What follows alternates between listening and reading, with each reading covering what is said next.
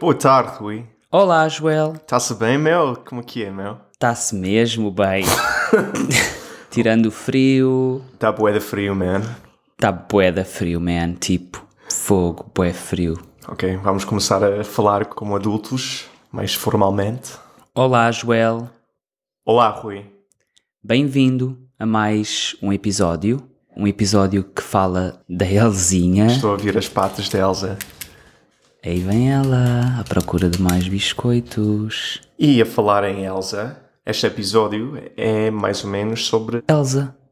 Não exatamente Elsa. Outros Elsas. Uma Elsa qualquer. Sim, este episódio é sobre a família do Marco e da Ana. Vamos visitar de novo o seu dia-a-dia. O episódio de hoje fala sobre a hipótese de o Marco e a Ana acrescentarem um novo membro à família. Por exemplo, uma Melzinha. Não sei, se calhar é uma Elsa, se calhar é outra coisa. Outro animal qualquer. Um outro animal qualquer. Vamos descobrir quem é esse novo membro que eles vão acrescentar. Como é que surge essa ideia, e vamos ver também qual a reação do Filipe, que é o filho mais velho, a essa possibilidade.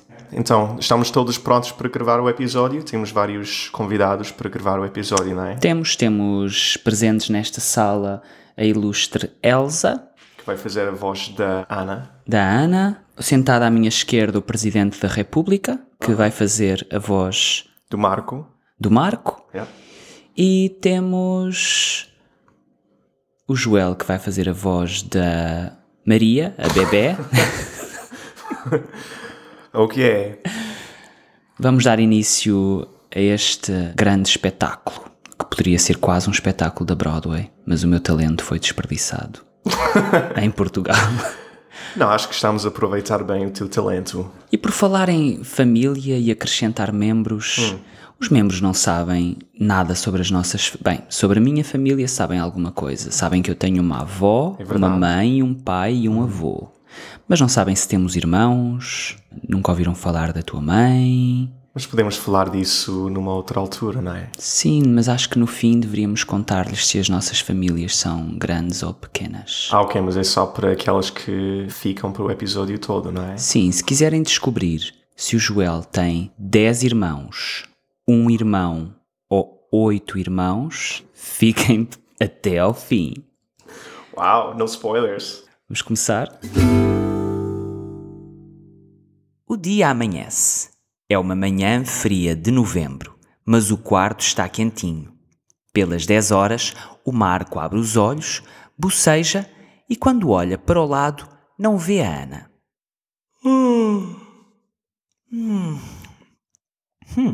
Será que já se levantou? Se calhar a Ana está a preparar-me o pequeno almoço.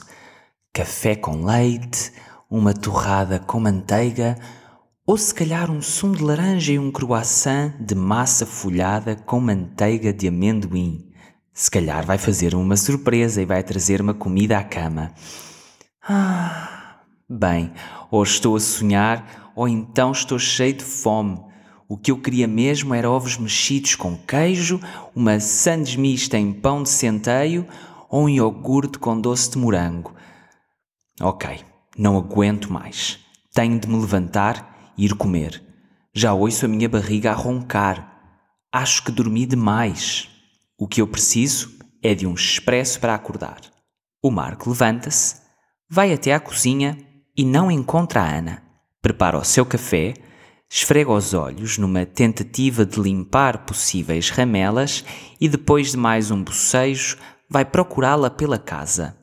A Ana está no quarto da bebé e quando o Marco se aproxima da porta, ouve a voz da mulher a ler uma história à criança. O pai é um homem, a mãe é uma mulher. O pai e a mãe têm um filho, um menino, e uma filha, uma menina. A menina está triste e o menino também. O pai pergunta aos dois: por que é que vocês estão tristes? E os meninos respondem: porque queremos um cão. E nesse momento, o pai chama a mãe que tem uma surpresa nos braços dela. É um cãozinho bebê. Vai chamar-se Lucas! Grita o menino. E todos ficam felizes. Gostaste desta história, meu amor? Olha o desenho do cãozinho. É tão querido, não é? Bom dia! Que história interessante! Não conhecia esse livro. É novo? Deixa-me ver. Não, este livro já é antigo e é sobre um cão-polícia. Bem, confesso que estou espantado com a tua criatividade a esta hora. Mas por que razão inventaste tu uma história diferente da que está no livro? Não te esqueceste do que combinámos, pois não? Bem, antes de mais, bom dia. Já vi que acordaste bem disposto. Agora vem cá e senta-te aqui. Já fui acordar o Filipe e estou à espera que ele venha ter connosco. Esta manhã prometi-lhe que o deixava ver desenhos animados até à hora de almoço. O Filipe aproxima-se, ainda ensonado e com o pijama mal abotoado. Espreguiça-se lentamente e dirige-se como um zombi para a mãe, de braços estendidos, em busca do seu abraço matinal. Amor, senta-te aqui. Vamos falar sobre uma coisa. Nos últimos dias, o papai e a mamãe têm conversado muito sobre um assunto que sabemos que te interessa muito. Desde o ano passado que nós vemos como tu passas as tardes todas a brincar com o Farrusco, o cão do vizinho. Bem sei que eu sempre disse que um animal aqui em casa estava fora de questão.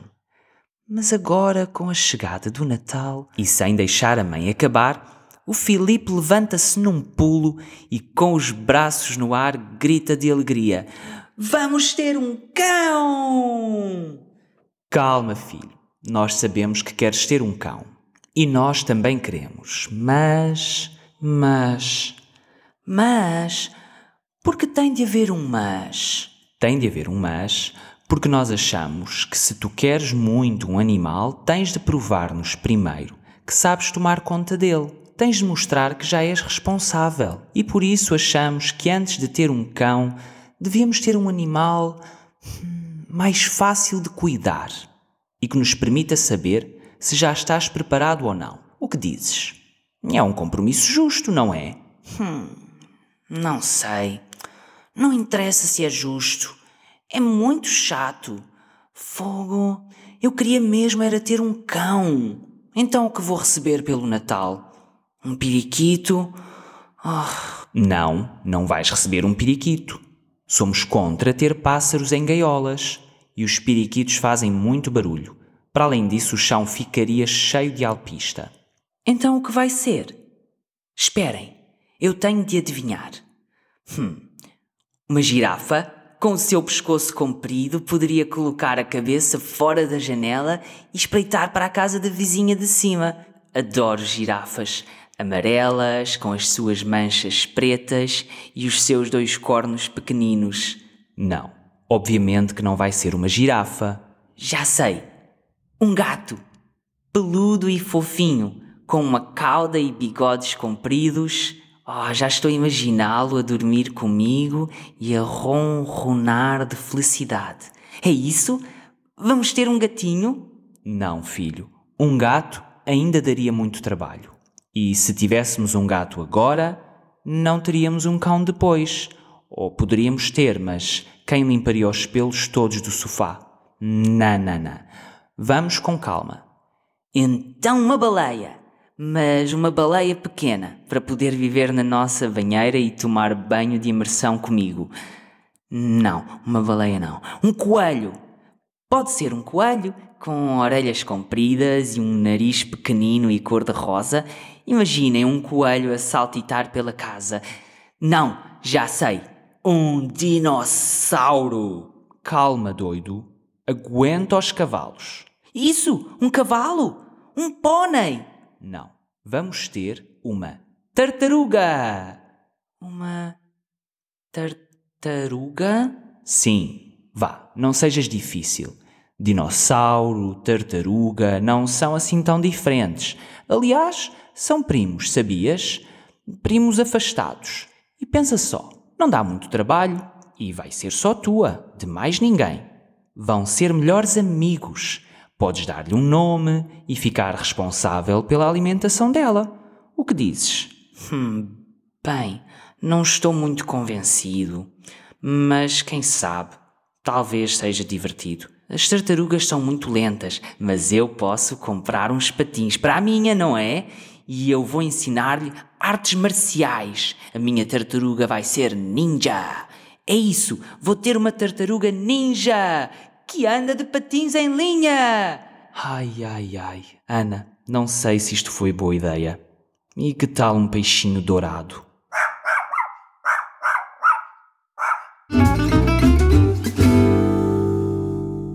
Uau, bom trabalho a todos. Vocês têm vozes muito giras. Muito obrigado. Muito obrigado. Mas todas as vozes são um pouco familiares. Não sei exatamente porquê. Olha, queres falar sobre alguma coisa que tenha despertado a tua atenção durante este episódio? Sei lá, tipo uma dúvida? Tens alguma pergunta em que eu te possa ser útil? Por acaso tenho uma lista de perguntas.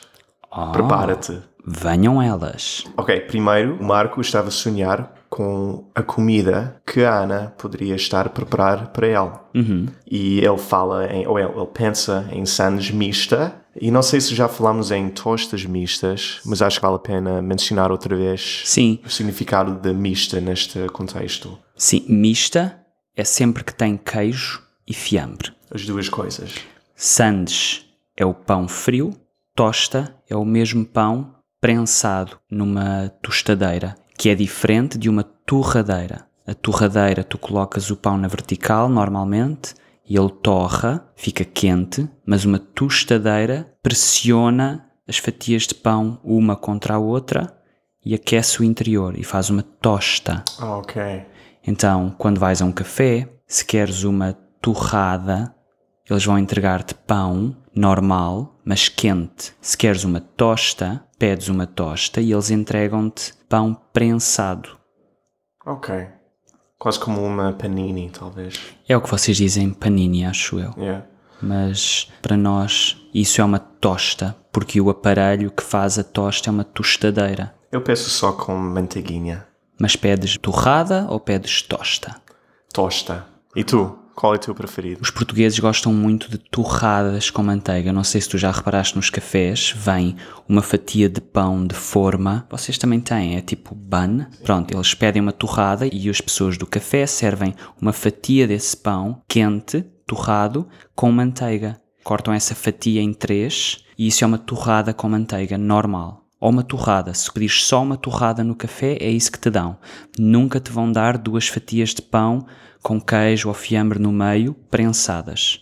Para isso tens que pedir uma tosta. Mas eu prefiro torrada. Torrada? Sim.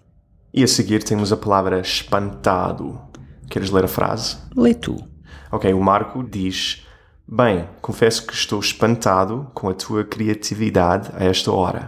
Li bem ou não?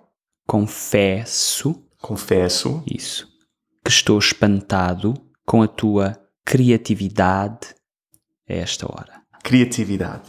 Isso. Espantado, neste contexto, significa surprised. Espantado também pode ser o particípio passado de espantar. Espantar tem um duplo significado. Pode ser to surprise someone ou to scare someone away. Eu vou espantar o ladrão da minha casa. Voltando à palavra espantado, neste contexto significa surprised. Eu estou espantado com a tua criatividade a esta hora. E a seguir temos uma frase que tem algumas coisas interessantes. É a tua vez para ler. A frase que tu marcaste é: estou à espera que ele venha ter connosco. Que é o que a mãe diz quando se refere ao Filipe. Está à espera que ele vá ter com eles ao quarto. Ela diz: venha ter connosco. Aqui entramos já no campo da gramática. Nesta frase, o vir ter significa que ele vai juntar-se a eles. Ele vai encontrar-se com eles no quarto. Em geral, ir ou vir antes de um verbo no infinitivo, acho que já falámos sobre isto noutro episódio, dá sempre um sentido de movimento. Ir fazer, ir comer. Neste caso, é o vir. Outra coisa interessante nesta frase é vermos que o verbo vir é mais um exemplo de um verbo conjugado no presente do conjuntivo, que neste caso é obrigatório, porque usamos a expressão estar à espera que, eu estou à espera que, portanto é obrigatório dizer que ele venha. E acho que também falámos sobre isto num outro episódio, que quando comunicamos uma situação que ainda não é uma realidade, usa-se muitas vezes esta forma verbal, o conjuntivo. Outra dica de que devemos usar o conjuntivo, para além de estarmos a falar de uma situação que não é uma realidade, é a existência da palavra que, à espera que. Portanto, são duas dicas de que a forma verbal mais correta é o conjuntivo. Sim, porque ela está à espera que ele venha ter com ela ou com elas. Ela ainda não sabe se ele realmente vai chegar lá, se vai ficar na cama, se vai para outro sítio qualquer. Sim, na verdade ela está à espera, ela não sabe. Daí a escolha da forma verbal. Muito bem, uma frase complicada. Queres ler mais uma vez para ouvirmos a pronúncia correta? Estou à espera que ele venha ter connosco. Isto numa forma coloquial, em conversação, provavelmente seria estou à espera que ele venha ter connosco. Portanto, o estou passaria a estou, à espera fica igual, o que ele seria que ele e venha ter connosco ficaria igual.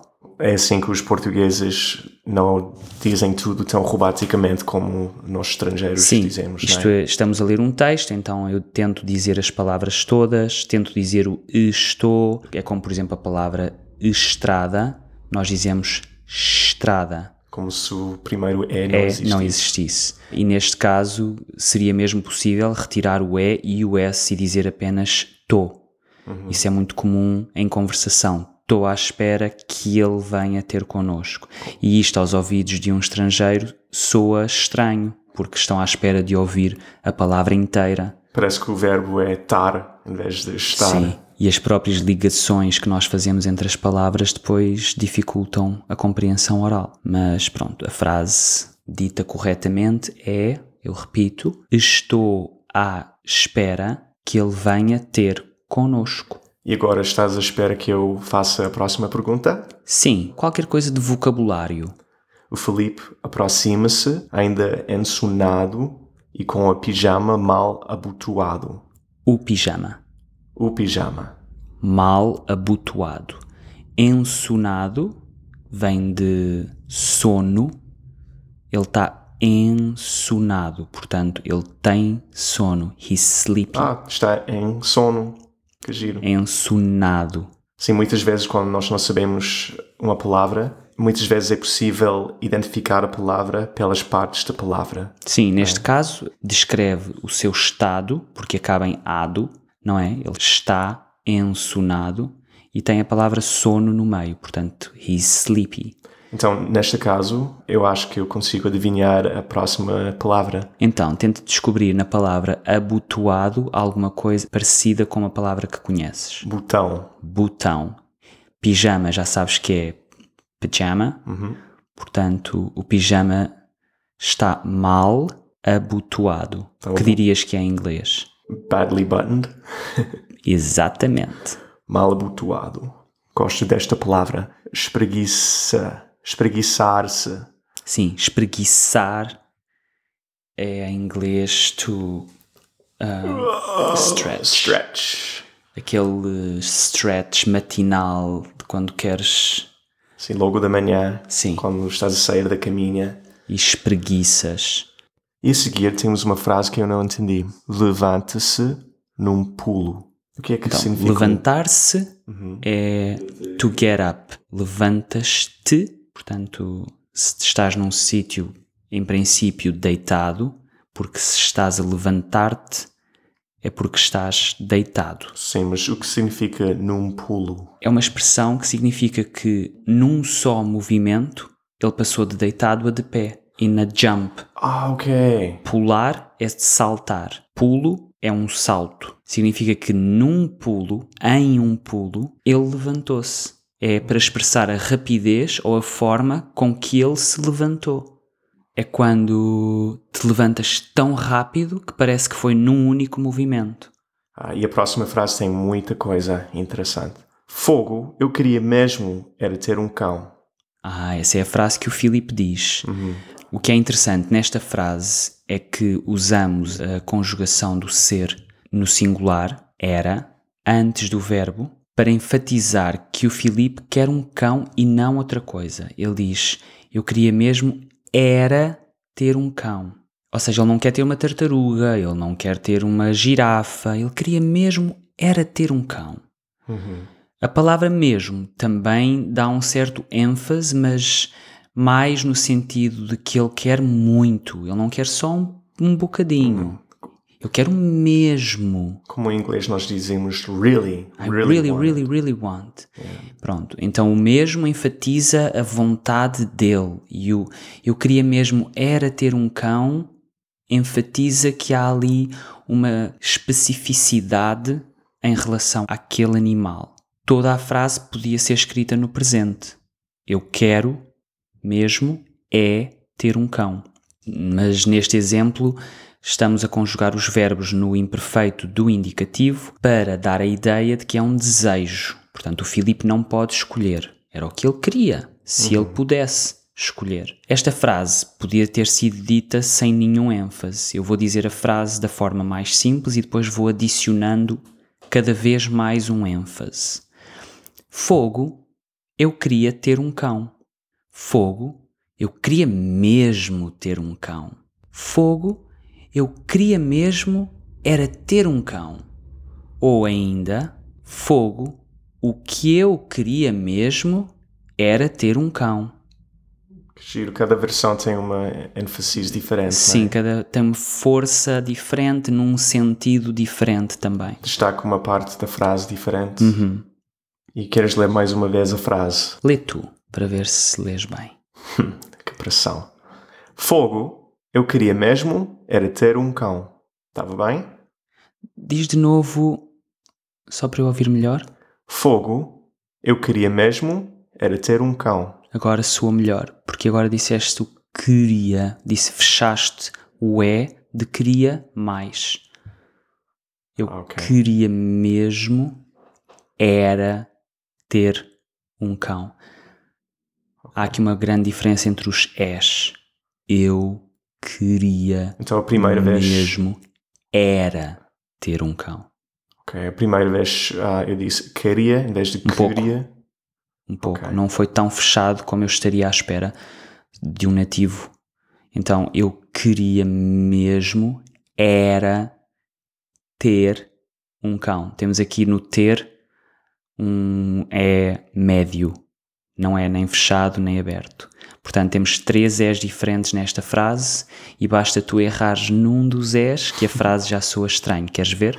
Fogo, eu queria mesmo era ter um cão. Sim, eu queria estava aberto demais. Eu queria mesmo era ter um cão. O mesmo está aberto e não devia. Ou eu queria mesmo era ter um cão. Pois. Fechei o de ter e soa estranho.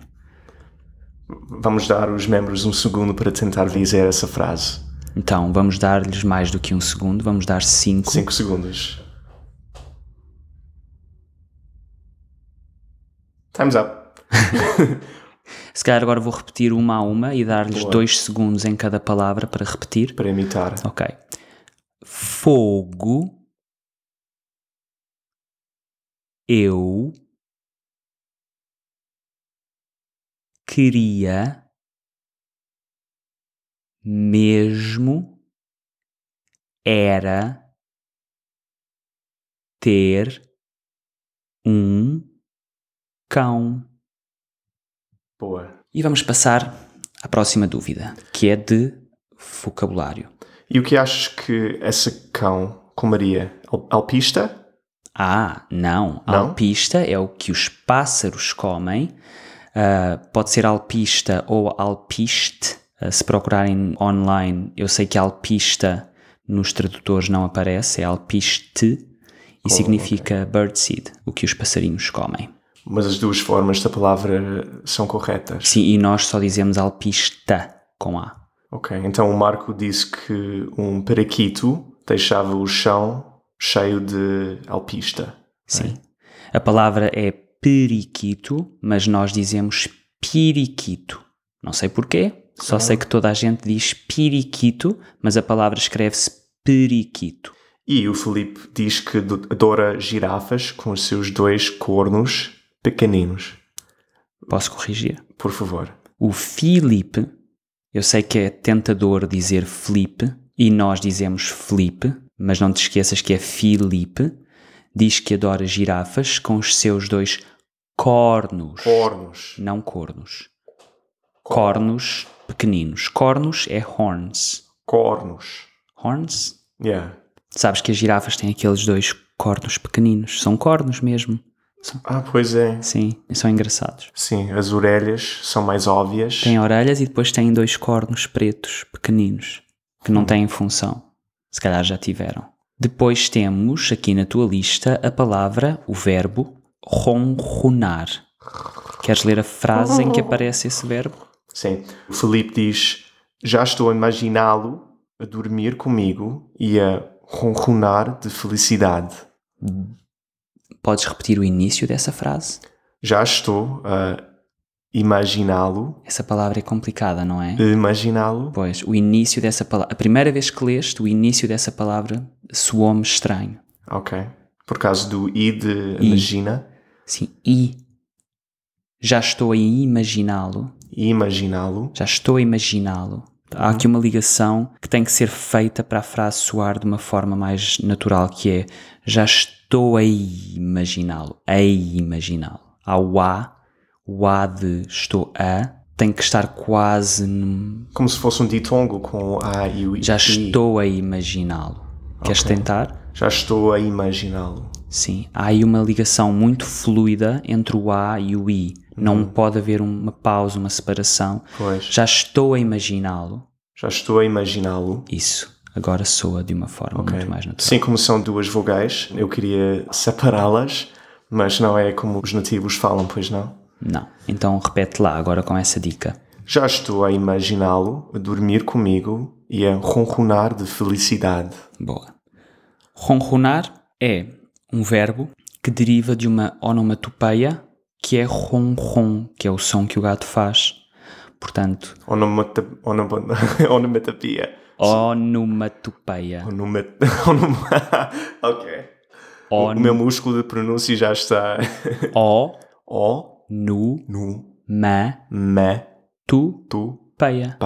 Onomatopeia. Onomatopeia. Ok, vou treinar isso. Mas são palavras que soam como a palavra que... Sim, o ronron é um som que imita o som do gato. Como o bzzz das abelhas. E é engraçado que cada língua tem onomatopeias que são específicas da língua. Qual é o som que um cão faz? Ão. Sim, nós dizemos ruff. Aí está um som diferente. Muito diferente. E o galo, nós dizemos para um galo, rooster, nós dizemos cocorococó. E vocês dizem outra, cucliludidu ou uma coisa. Oh, yeah. Cockle-doodle-doo. Cockle-doodle-doo. Não estava a lembrar. E nós para um porco dizemos oink, oink. Também nós. Oink, oink. Então, alguns são iguais e outros não. Sim, outros são específicos da língua. Mas nem consigo dizer a palavra em inglês. Onomatopeia. Onomatopeia? Como é que vocês dizem as vacas? Como é que as vacas fazem? Mu. M-O-O. Sim. Yeah. E um pato? Quack, quack. Nós também. Quá, quá. Ok. Quá, quá. Quá, quá? Quá, quá. Mas para nós acabamos a palavra quack, quack. Quack, quack. Que engraçado. E um comboio? Chu-chu. Nós dizemos pouca terra, pouca terra, pouca terra, pouca terra. Nem sei o que nós dizemos. Pouca terra, pouca terra, pouca terra. Chugga. Ok, vamos continuar, senão não saímos daqui. Yeah. Próxima frase. Esta é complicada. E se tivéssemos um gato agora, não teríamos um cão depois. E se tivéssemos um gato agora, não teríamos um cão depois. Isto é um exemplo de conjuntivo, mas esta vez no imperfeito. e depois com condicional. Então, temos o mesmo verbo 2 vezes, mas em modos diferentes. Isso é interessante. Queres explicar-nos porque é que temos primeiro no imperfeito do conjuntivo? Sim, é porque estamos a falar de uma realidade pouco provável. Ok. Não é? Então, se tivéssemos um gato agora, que não vamos ter, é quase certo que aquilo não vai acontecer. Então, não... E podes também dizer no futuro do conjuntivo, mas aí já parece que é mais possível, não é? Sim, se disseres se tivermos, parece que, se calhar vamos ter. Agora, se tivéssemos um gato agora... Estamos mais afastados da realidade. E depois o condicional, não é? O condicional não é tão difícil. E sim, porquê? Eu acho que esta conjugação é mais fácil do que todas, porque só existem 3 verbos irregulares. Tu sabias disso? Eu sabia. Sabias? Sabia. Queres dizer quais são os 3 verbos irregulares? Sim. Dizer, então, é diria. Eu diria, tu dirias, nós diríamos. Diríamos.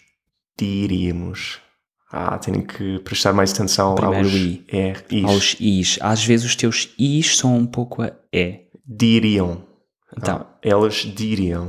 Primeiro verbo irregular, dizer. Segundo será fazer. Fazeria? Fazerias? Não. Faria. Então sim, é um verbo irregular.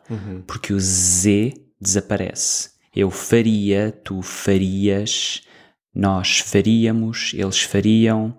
E falta aqui o ele faria. Falta aqui a terceira pessoa do singular. Eu faria, tu farias, ele faria. E por fim temos o último verbo irregular, que é o trazer, que também não é trazeríamos, pois não? Não. É ele traria, nós traríamos, eles trariam.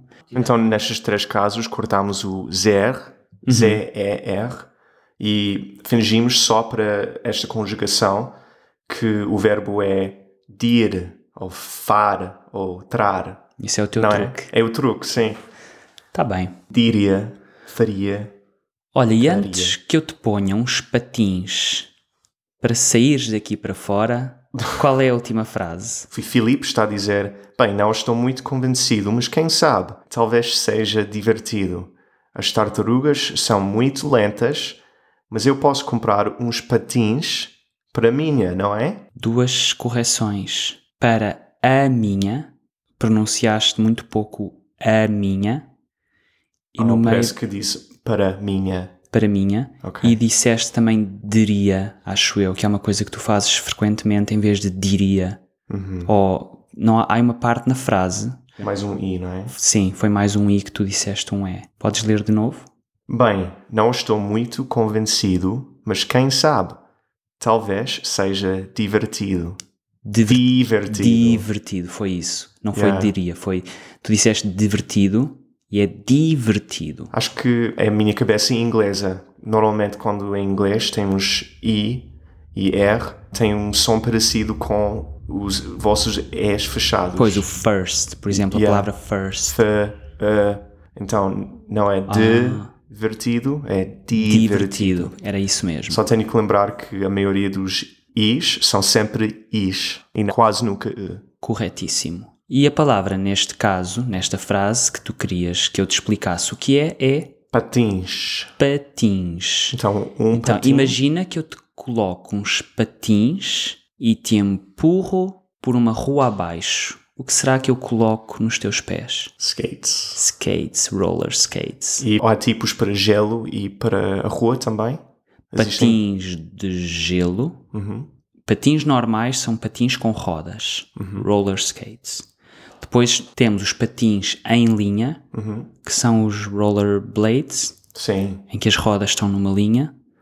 Ou patins para o gelo, que são com uma lâmina. Como vocês têm muito mais a cultura do gelo... E hockey. Se calhar essa é uma palavra muito mais frequente para nós. Nós também temos uma grande... Não sei se as pessoas que nos estão a ouvir sabem disso, mas temos uma grande cultura de hóquei em patins normais. Porque nunca têm gelo para jogar mas na rua.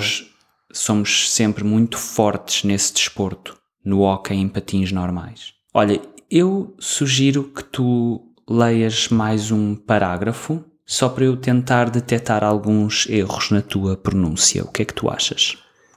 Acho bem. Esta aqui do Marco. Ok. Sim, vá. Não sejas difícil. Dinossauro, tartaruga, Dinossauro. dinossauro, Dinossauro. tartaruga. Não é tão... Provavelmente o O nem deveria ser tão aberto, porque o auro já está aberto. O acento é na sílaba auro, mas oralmente acabamos por abrir um pouquinho o O de dinossauro. Não é tão dinossauro. Então não segue bem as regras de pronúncia, é só temos que lembrar que se pronuncia. Deveria, mas não é o que tu ouves. Ok.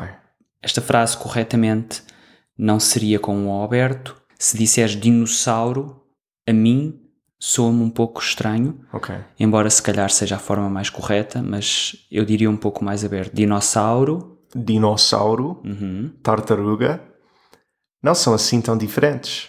Aliás, são primos, sabias? Primos afastados.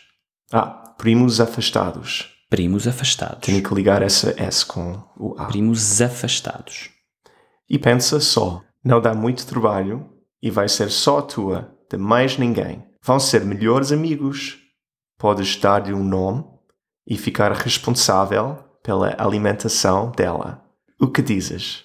Digo que foi bom. Eu diria pela alimentação dela. Pela alimentação dela. Uma dica que eu aprendi nas aulas é que, mesmo quando dois As pertencem a palavras diferentes, podemos imaginar que há um acento por cima do A. Então, pela, em vez de pela alimentação, pela alimentação. Exato. Certo? É assim que eu diria. Sim. Portanto, podes dar-lhe um nome e tu às vezes dizes nome. Eu corto, essa é demais, não é? Cortas demais e acaba por ficar nasal. O M da palavra nome, como tu cortas o E demais, fica nasal, nome. Ok, podes dar-lhe um nome. Sim, podes dar-lhe um nome e ficar responsável pela alimentação dela. O que dizes? Digo que a tua pronúncia é melhor que a minha. É normal. E como prometemos, vamos revelar quantos irmãos tem o Joel. Portanto, as opções eram 10, 1 ou 8. Não sei, Rui, isto é muito pessoal. Tenho um irmão. Um irmão.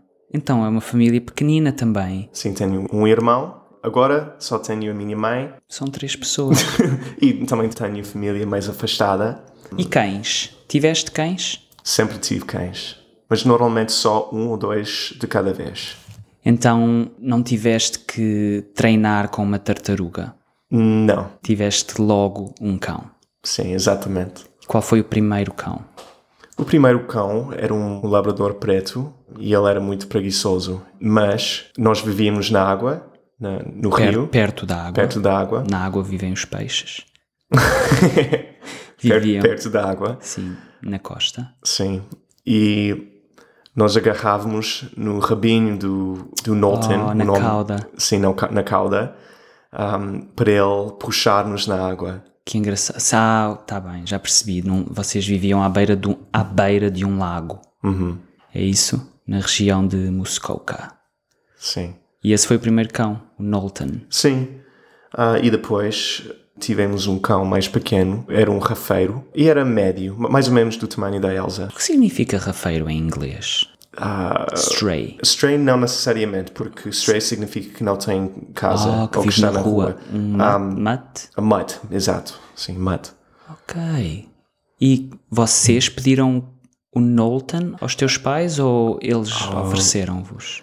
Nós éramos tão jovens, tão novos, não te lembras. que acho que... Não me lembro se eles já tinham um cão antes de nós termos nascido. Se calhar o Knowlton já existia. Mas não me lembro. Quem sabe? Uma coisa para perguntar à tua mãe.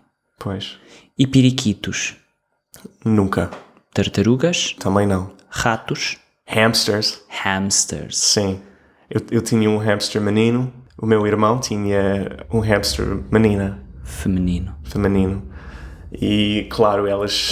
Deixa-me corrigir-te. Sim. Em animais dizemos fêmea e macho. Macho. Um hamster, porque não dizemos o H, não dizemos hamster, dizemos um hamster macho e um hamster fêmea. E eles fizeram bebês. Oh, não! Sim, então tivemos que encontrar casas para cada hamster bebê. Oh, mas não mataram. Não. Eu tenho uma família ainda mais pequena porque não tenho irmãos.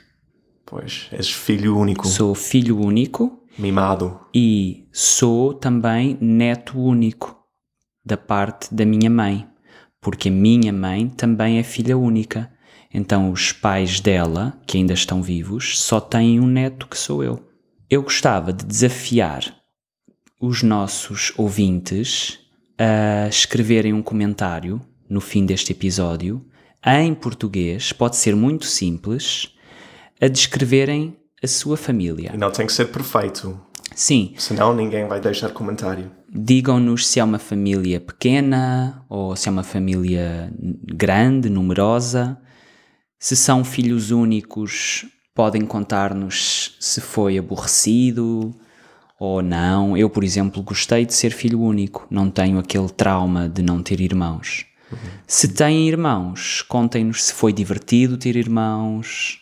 Ok, mas não têm que falar de tudo, porque senão vamos ter comentários muito compridos. Então podem falar de uma coisa ou as duas coisas, como quiserem. Só para praticarem o português. Sim. Ficamos à espera. E podem deixar esses comentários no nosso site. Ok, obrigado pela tua participação. A minha participação? Ou estás a falar com os outros atores? Estou contigo e os outros atores que se juntaram a nós hoje.